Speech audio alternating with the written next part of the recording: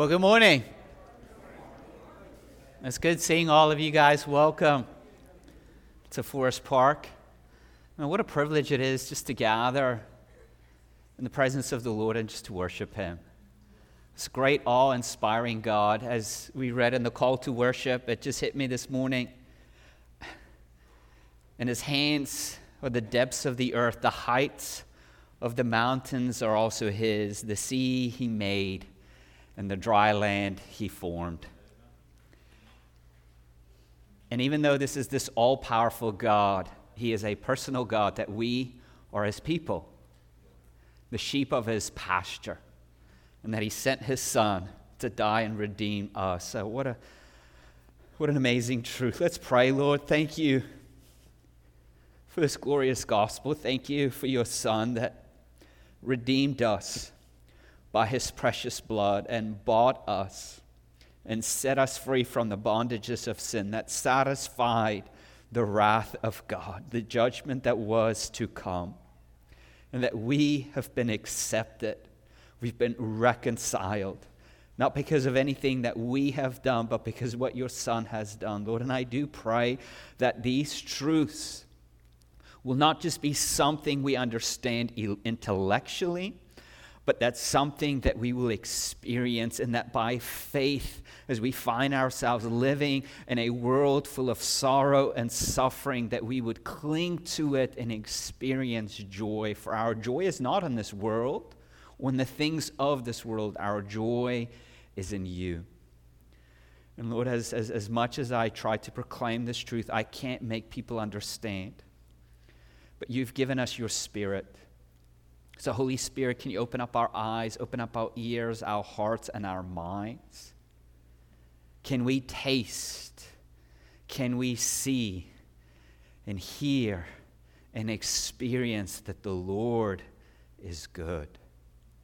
May we walk out of here in awe of this incredible gospel, the good news of what You have done on our behalf. And for those who do not believe, Lord, I pray that You would convict them. May they feel the weight of their sins, knowing that they have sinned against a holy God. And You've not given them what they deserved, but You sent Your Son to die in their place. And may they look to You, Lord Jesus, and trust You, believing that the work You've done for them is sufficient. And for us who are in Christ, may our hearts be encouraged. May we be captivated by You as we run this race. We ask all of this in Jesus' name. Amen. If you have your Bible, let's turn to John. We're in John 16, verse 16, as we're continuing our series through the Gospel of John. And so what's been happening is obviously Jesus has been preparing His disciples for His upcoming departure. And we see that these disciples are filled with sorrow, mingled with fear and anxiety as they looked ahead. And Jesus spoke about that the opposition that is awaiting for them.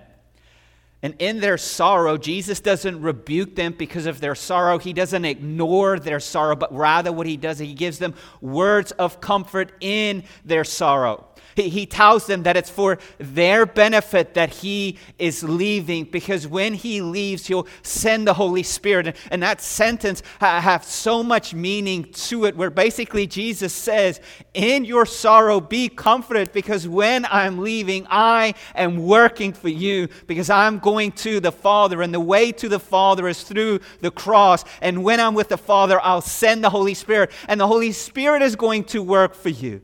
He is going to continue my ministry, so you will not be alone. And so the Lord comforts them in their sorrow. And now we get to the end of chapter 16. And this is basically the last conversation that Jesus has with His disciples before His death. Because in chapter 17, He prays, and so the time is drawing near. Jesus is soon going to breathe His last breath while He hangs on the cross.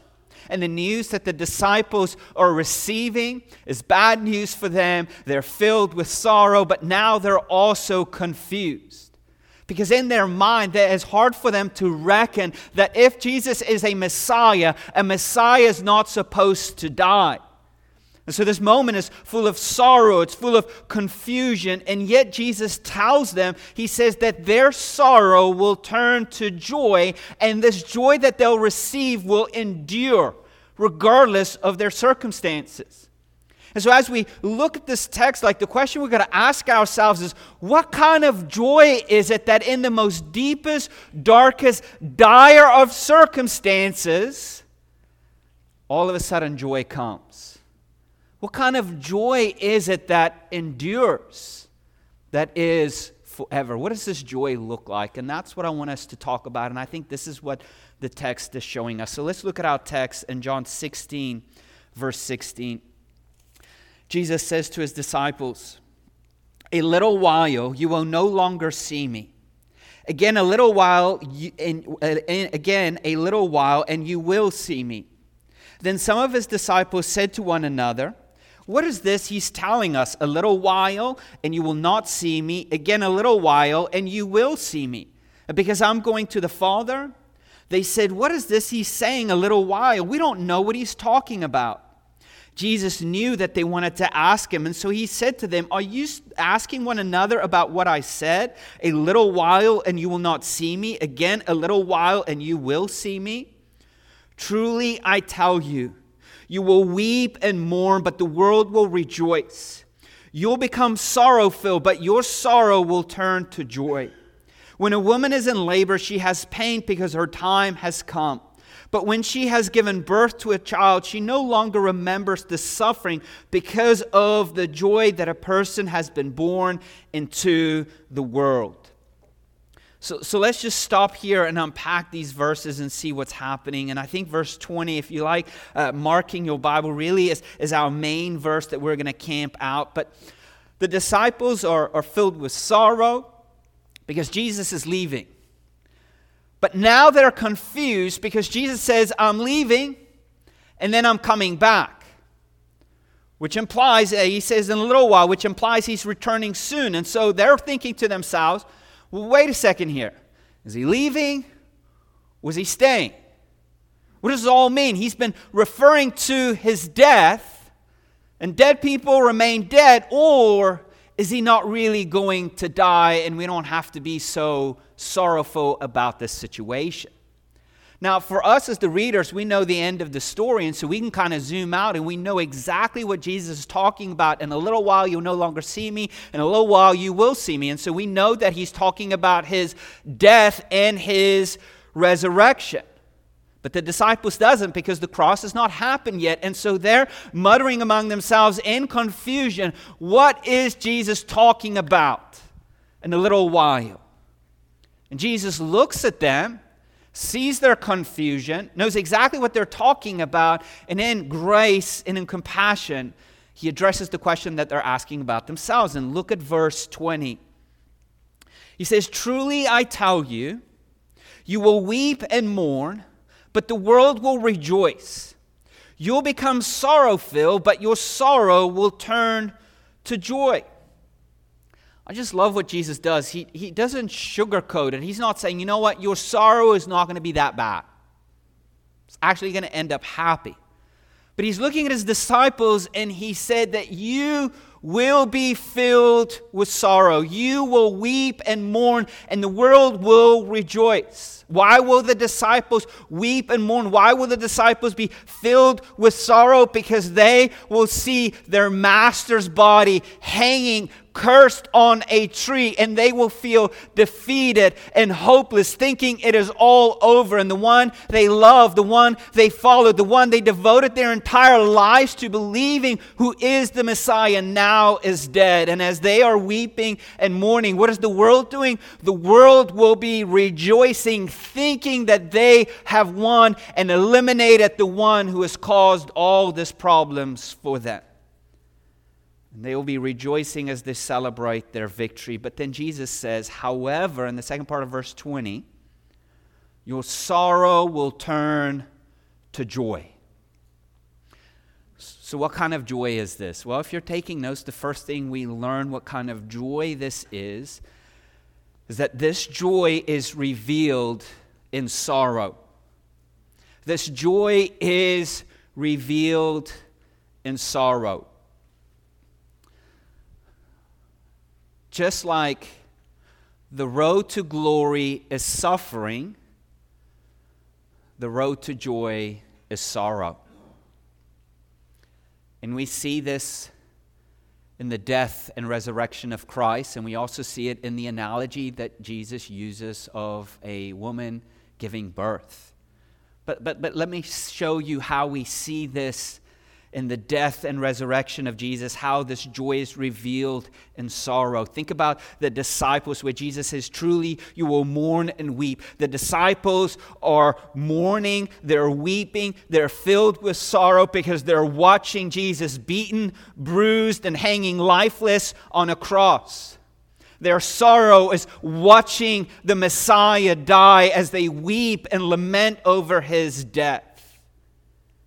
And yet the sorrow of his death is necessary because his death is the only way to save humanity. Without his death, there is no life. And the sorrow of death is necessary, but it is also short-lived. And the reason why this sorrow is short-lived, because Jesus will not remain dead forever, but will be raised from the dead and will appear to them. And when he appears to them, their sobbing will turn into shouting, their crying into cheering, their mourning into laughter. And the sorrow must take place for the joy to come, just like death had to take place before the resurrection, so the sorrow has to come for the joy. There's no skipping the sorrow part to get to the joy. And this is how we see at the cross how the joy is revealed in sorrow. But then Jesus also looks to his disciples and he unpacks this principle by using this analogy of a woman in childbirth. Most ladies would love to skip the 9 months of pregnancy, of excruciating labor, just to hold a newborn child in their arms. But it doesn't work that way. You don't get the newborn baby without the morning sickness, without the swollen ankles and the uncomfortability and the contractions. And what does Jesus say in verse 21? I'm not going to get myself in trouble, so don't worry. Verse 21, what does he say? Look at verse 21. He says this. But when a woman is in labor, she has pain because her time has come. Here's the second part. But when she has given birth to a child, she no longer remembers the suffering because of the joy that a person has been born into the world. And what he is saying is it doesn't mean that she forgets the pain, but rather the pain does not matter anymore because of the joy of this newborn child. The pain now is a distant memory and cannot be compared to the joy that she is experiencing. And this is what Jesus is implying. Your sorrow is real. You will mourn and you will weep. But your sorrow will soon turn into joy. And this joy will be so overwhelming that the sorrow will be a distant memory compared to the joy that you are experiencing. Why? Because in their hopelessness, in their defeat, Jesus has returned from the dead, which means he has conquered death. Their hopelessness turned into hope. Their defeat turns into victory. And so this joy is revealed in sorrow. But now we also see that this joy is enduring and it has this eternal security. Look at verse 22. He says, so you also have sorrow now, but I will see you again. Your hearts will rejoice, and no one will take away your joy from you. Again, Jesus reveals to them the reality of their sorrow. You're going to have sorrow. You're going to mourn. You're going to weep. They will mourn over his death while the world will rejoice, but their sorrow will not endure forever because Jesus will not remain dead forever. And when they see him again at his resurrection, their sorrow will turn into joy. But then he says this, no one will take away your joy. So not only do we see that this joy is revealed in sorrow, but now the second thing we learn about this joy is this joy endures. This joy is eternal. It endures, it's eternal. And it makes you wonder, because today, doesn't it seem like today that joy seems very fragile? Don't you find yourself like kind of in a whirlwind of emotions? One day you're on cloud 9, the other day you're in the darkest valley, and it doesn't seem much to take you from point A to point B. It seems like our joy is constantly fleeting as we're up and down with a range of emotions depending on our circumstances or what's been done to us, like facing unkind words or somebody being dishonest or gossiping or slandering or betraying you, or you facing cruelty or injustice or suffering and even the reality of death, and you feel like joy is constantly fleeting. And now Jesus is saying, and no one can take this joy away from you, and that this joy endures. What is he speaking about, and how can this joy that he's talking about endure? How can this joy be eternal? Well, what is this joy associated to? Let's look at verse 22 again. When will they experience this joy? Verse 22, so you also have sorrow now, but I will see you again. Your hearts will rejoice, and no one will take away your joy from you. So in other words, this joy is associated to the resurrection of our Lord Jesus. I find it interesting that he says, but I will see you, rather than you will see me, because in the first beginning of the verse it was all about you will see me, but now it says I will see you. And what this idea means in this change of it is this idea of that you will be known. Not only will you know, but you will also be known. And as their joy is in the resurrected King who has conquered death, guess what Jesus can never do again? He can never die. And as long as our joy is associated in him who has been raised, who's resurrected, which means he'll never die, and if he can never die, that joy can never be taken away from us. Regardless of circumstances, regardless of situations. But the only way for that joy to endure, it has to be in the resurrected King. And this is what he's talking about. This joy that's revealed in sorrow, this joy that endures, is eternal, is in Jesus, who has conquered death. And now in verse 23, he speaks of joy in terms of prayer. And we've got a lot of homework to do here in this verse and unpack it. Look at verse 23.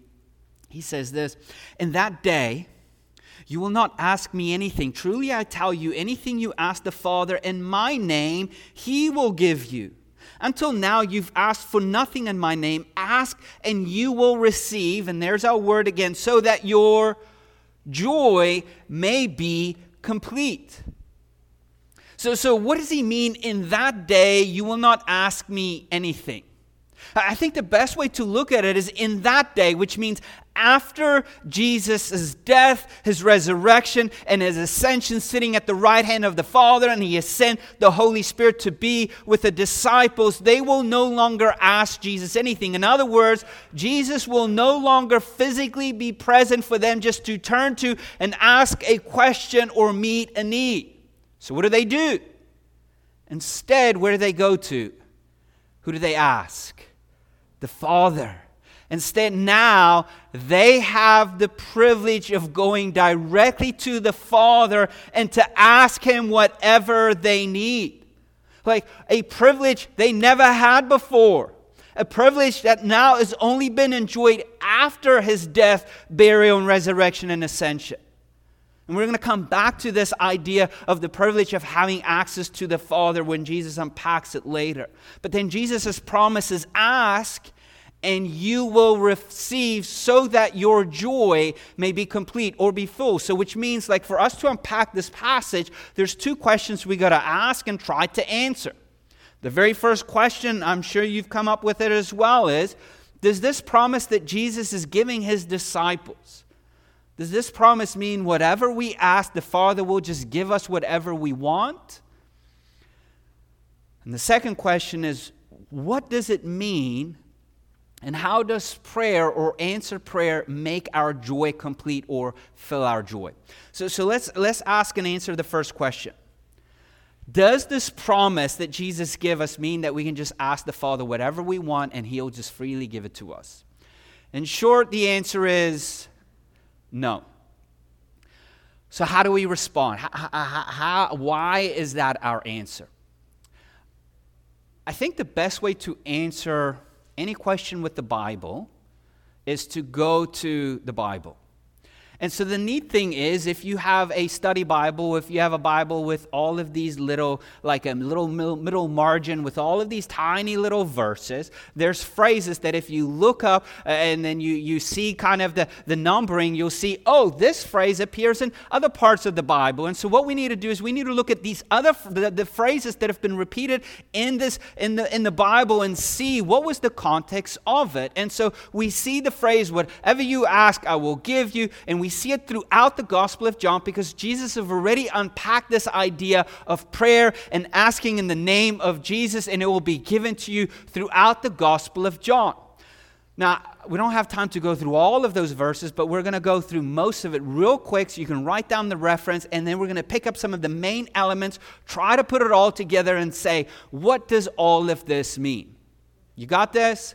Okay, so here's the first reference. John 14, verses 12 to 14. You can just write it down. John 14, verses 12 to 14. Jesus says to them, truly I tell you, the one who believes in me will also do the works that I do, and he will do even greater works than these because I'm going to the Father. And whatever you ask in my name, I will do it so that the Father may be glorified in the Son. If you ask me anything in my name, I will do it. Okay, that's the verse. Did you notice elements? Well, what are some elements? The disciples are going to do what? They're going to continue to do the work of Jesus. And what's the work of Jesus? The work of Jesus ultimately is to glorify the Father. And so as they are continuing the work of Jesus by glorifying the Father, whatever they ask for in this work to continue to glorify the Father, God is going to do. But let's continue. John 15, verse 7 to 8.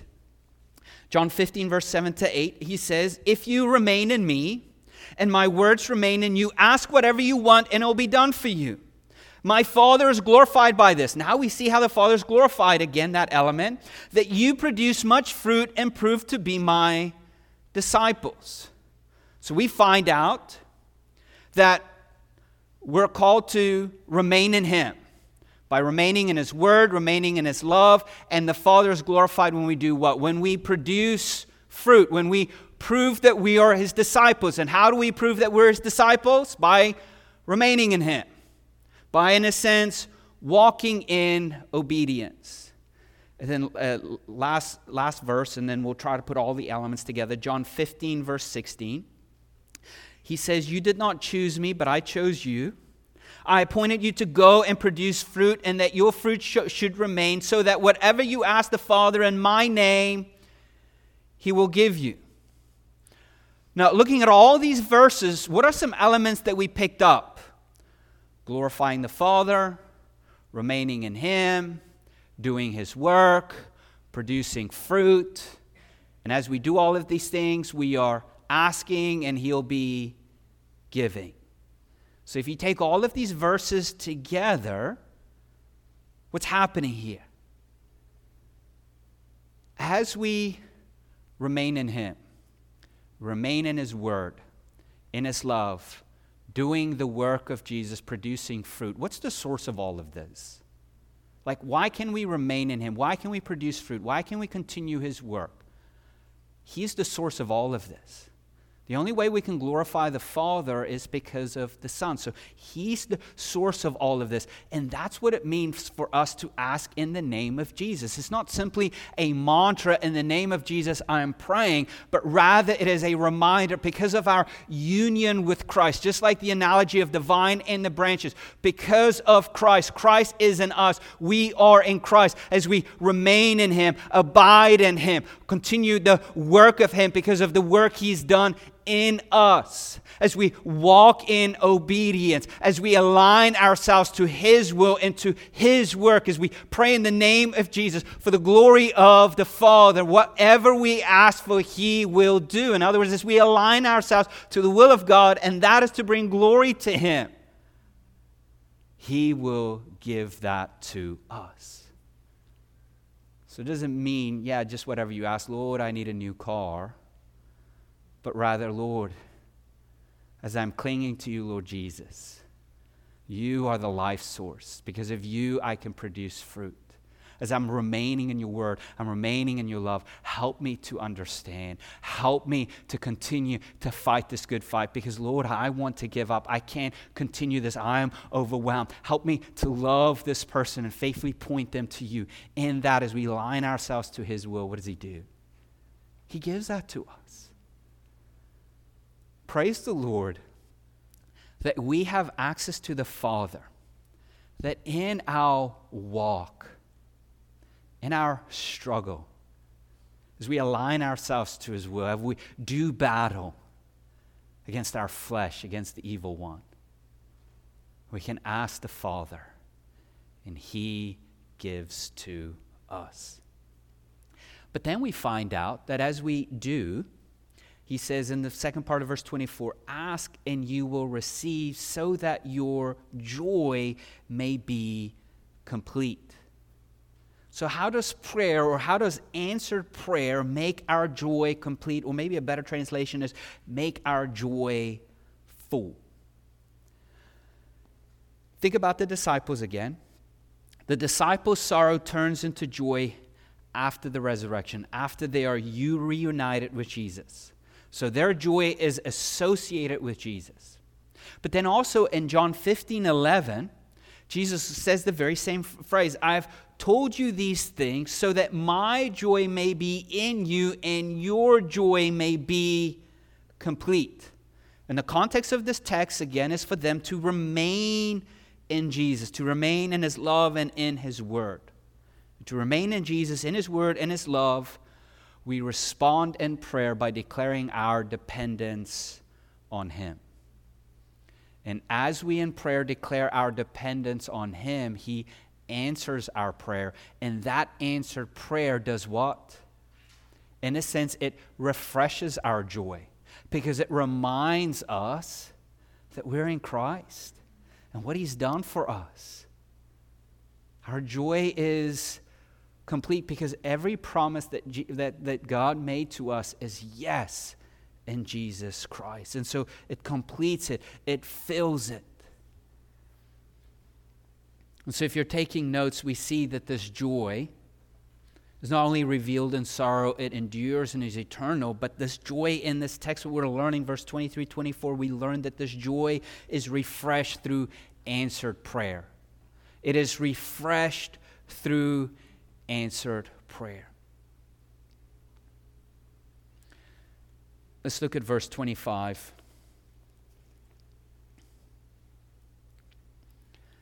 I have spoken these things to you in figures of speech. A time is coming when I no longer speak to you in figures, but will tell you plainly about the Father. On that day you will ask in my name. And I'm not telling you that I'll ask the Father on your behalf, for the Father Himself loves you because you have loved me and have believed that I came from God. I came from the Father and have come into the world. Again, I am leaving the world and going to the Father. His disciples said, look, now you're speaking plainly and not using any figurative language. Now we know that you know everything and don't need anyone to question you. By this we believe that you came from God. So in verse 23, Jesus continues to unpack this idea of asking the Father and reminding the disciples that when we ask in His name, He is saying, I'm not telling you that I'm asking on your behalf, which is kind of weird because I thought He's our high priest, He's our mediator, but now He's saying, no, you're asking directly the Father, which means you have direct access to the Father. Now, in our minds, we're like, okay, well, what's the big deal of this? But just think about what a big deal it is for the people of God. From the pages of Scripture, from the beginning of Genesis, the Bible tells us a story of a world that is broken by sin and us living under the imminent defeat of death. And throughout the Bible, what do we see? We see destruction, sin, suffering, death. We see the people of God have some access to God, but they have to go through a priest. They have to offer a sacrifice again and again and again. And every priest isn't perfect, and every sacrifice is insufficient, and every king is not a very good king. Some of them are better than others. Until there's this promise of a perfect king, a perfect priest, a perfect prophet, one that would reverse the story and provide us access to God where we can return into paradise. And that's what Jesus came. He came to reverse the story. He would heal the brokenness that sin had caused and defeat the power of death. He would, in a sense, restore the relationship between humanity and God. And not only would the disciples have access to God because that relationship is restored, but notice what the text says. Look at verse 27. For the Father himself loves you. The Father loves you. And so if you're taking notes, we see this joy is revealed and sorrow. It endures. It is eternal. It is refreshed through prayer. But the last thing we learn about this joy is that this joy is rooted in a reconciled relationship with the Father. It is reconciled in a relationship with the Father. Like, think about this. Sin is the root of all unhappiness because sin has ultimately separated us from God. And the only thing that is found as outside of God is death and destruction.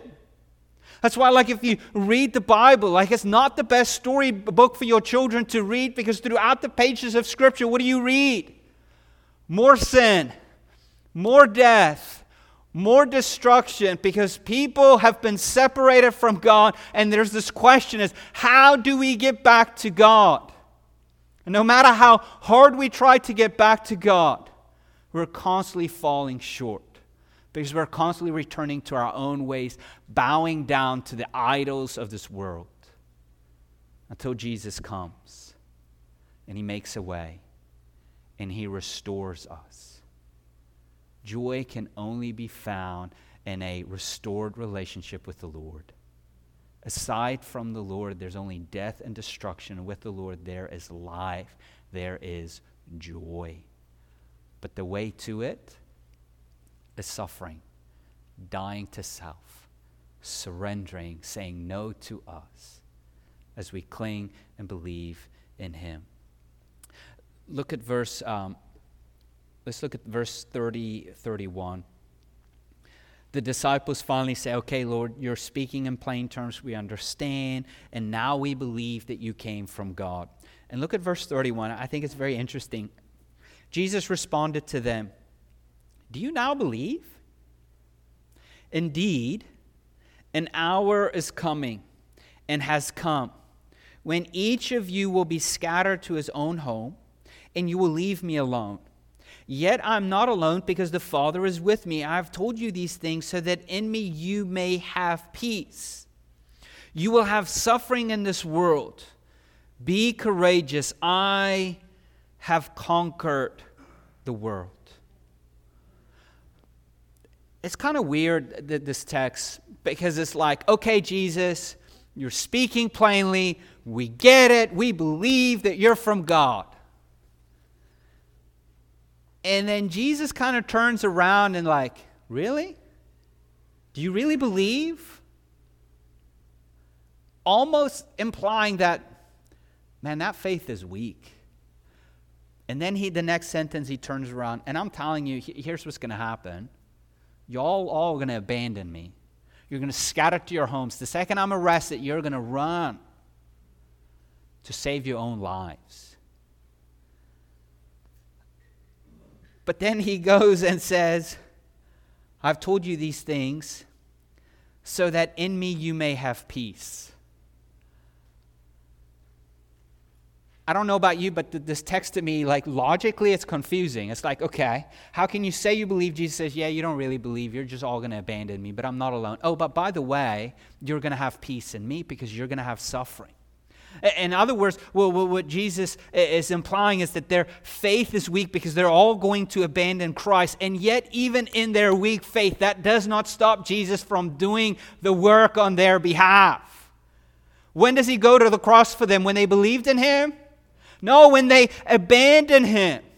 Because it is Christ's work that restores the relationship, not their faith. It is Christ that brings peace, not their faith. It is the work of Christ that they can be courageous because he is the one who has overcome the world, who has conquered the world.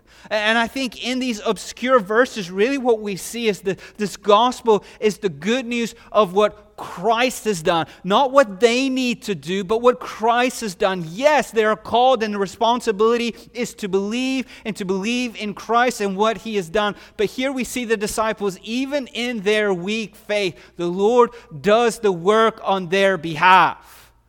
And what we have to understand is, and I think it's hard for us in our culture because when we think about strong faith and weak faith, we always think about us and what we need to do. But the difference between strong faith and weak faith is the object of what that faith is in. And so strong faith has a strong object.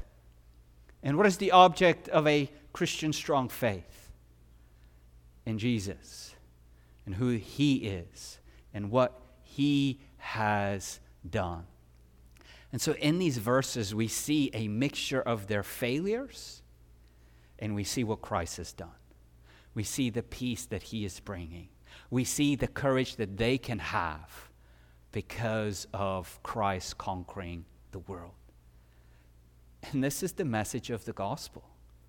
The message of the gospel is not, hey, get your act together, be better, try harder, don't be like everybody else. The message of the gospel is no. Look at what Christ has done on your behalf.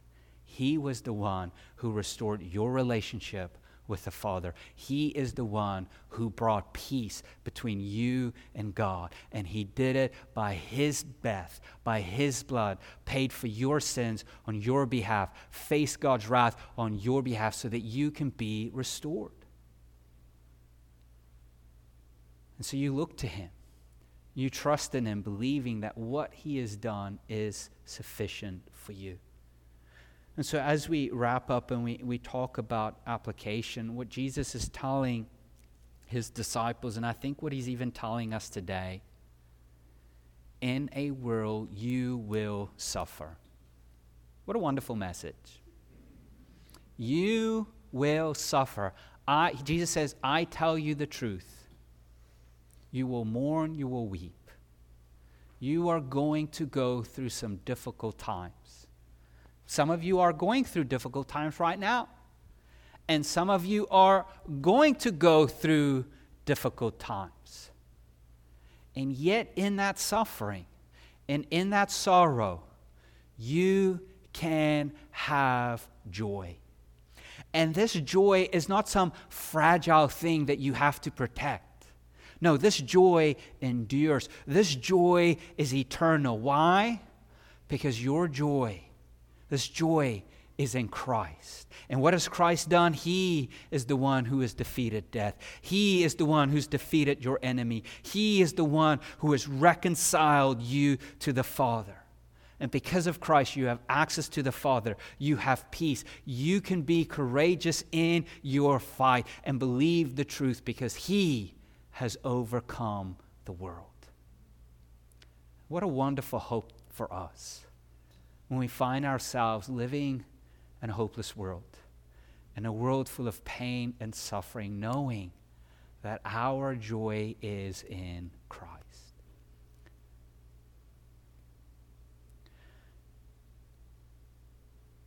can we just take a moment?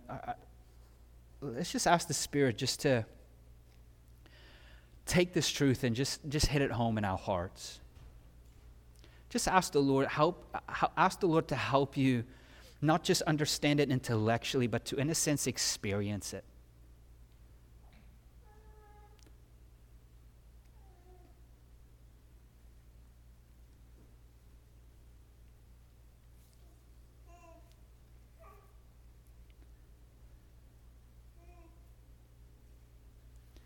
Can you ask the Lord to help you to be captivated by Him? To fix your eyes on Him, for your joy to be in Him and not in these fleeting things.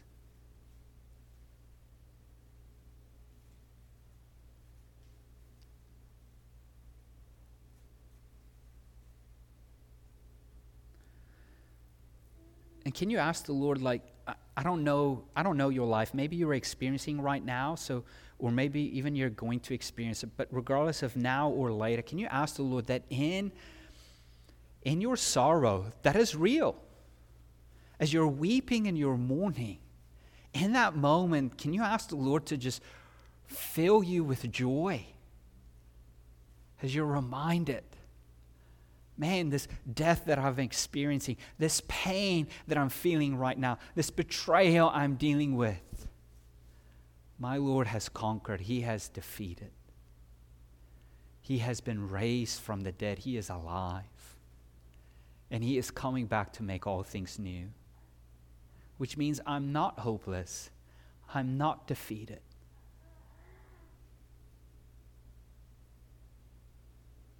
Can you ask the Lord to help you understand that?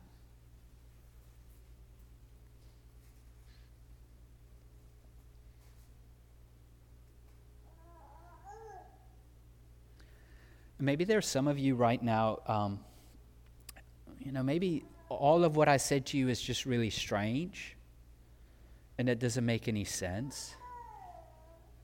But there's a pulling, there's a yearning in your heart because you're trying to get your life together and you just feel like you're constantly failing. You feel defeated. And the reality of it is, no, you can't get your life together. You need a Savior. And His name is Jesus. And He died in your place to set you free, to make you new.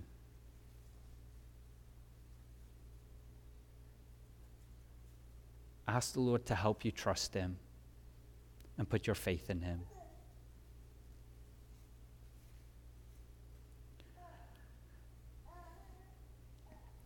Lord, can you do a work we cannot do?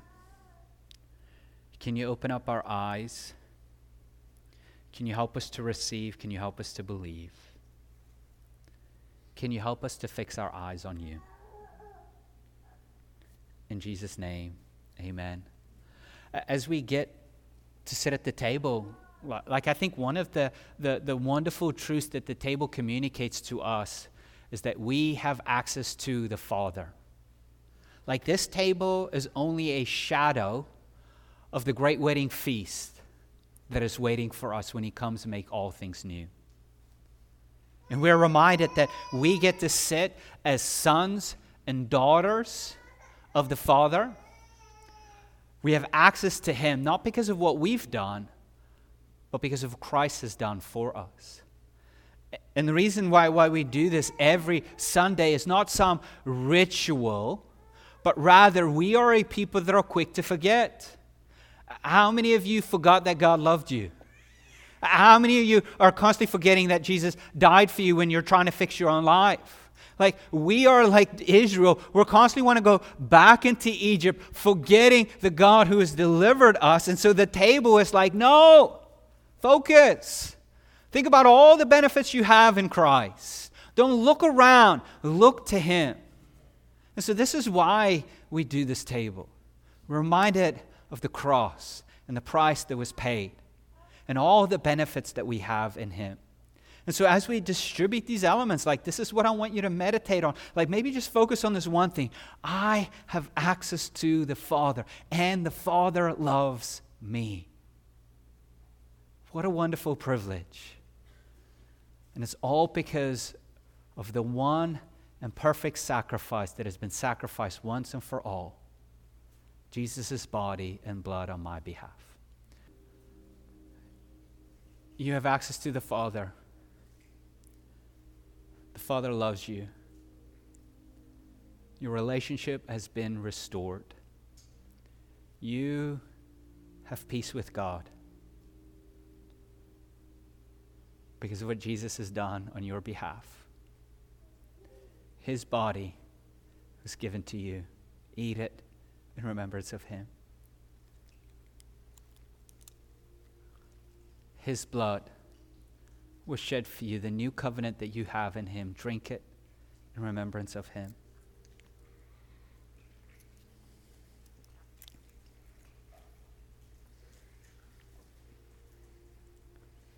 Lord, we thank you. We praise you.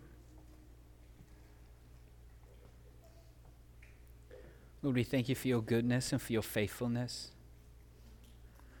Lord, we thank you that you have provided a way for us to be reconciled, for us to have peace with you.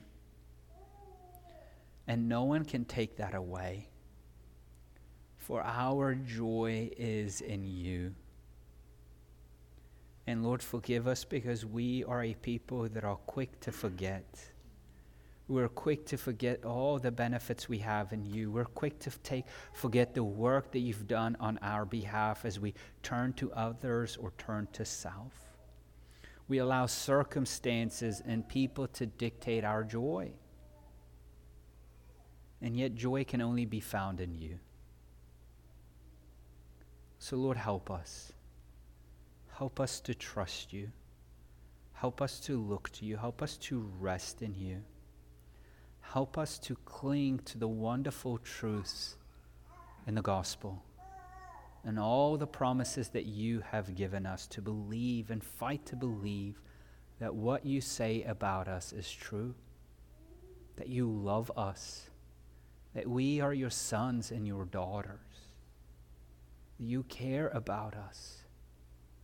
You invite us in to come to you in prayer and to lay our burdens at your feet. And you promise to answer them. And Lord, you promise that you are coming back. And so, Lord, all we're saying in the moment, we're saying, come, Lord Jesus, come. And make all things new.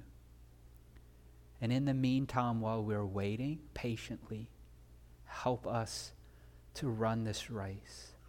Help us to fight the good fight of the faith.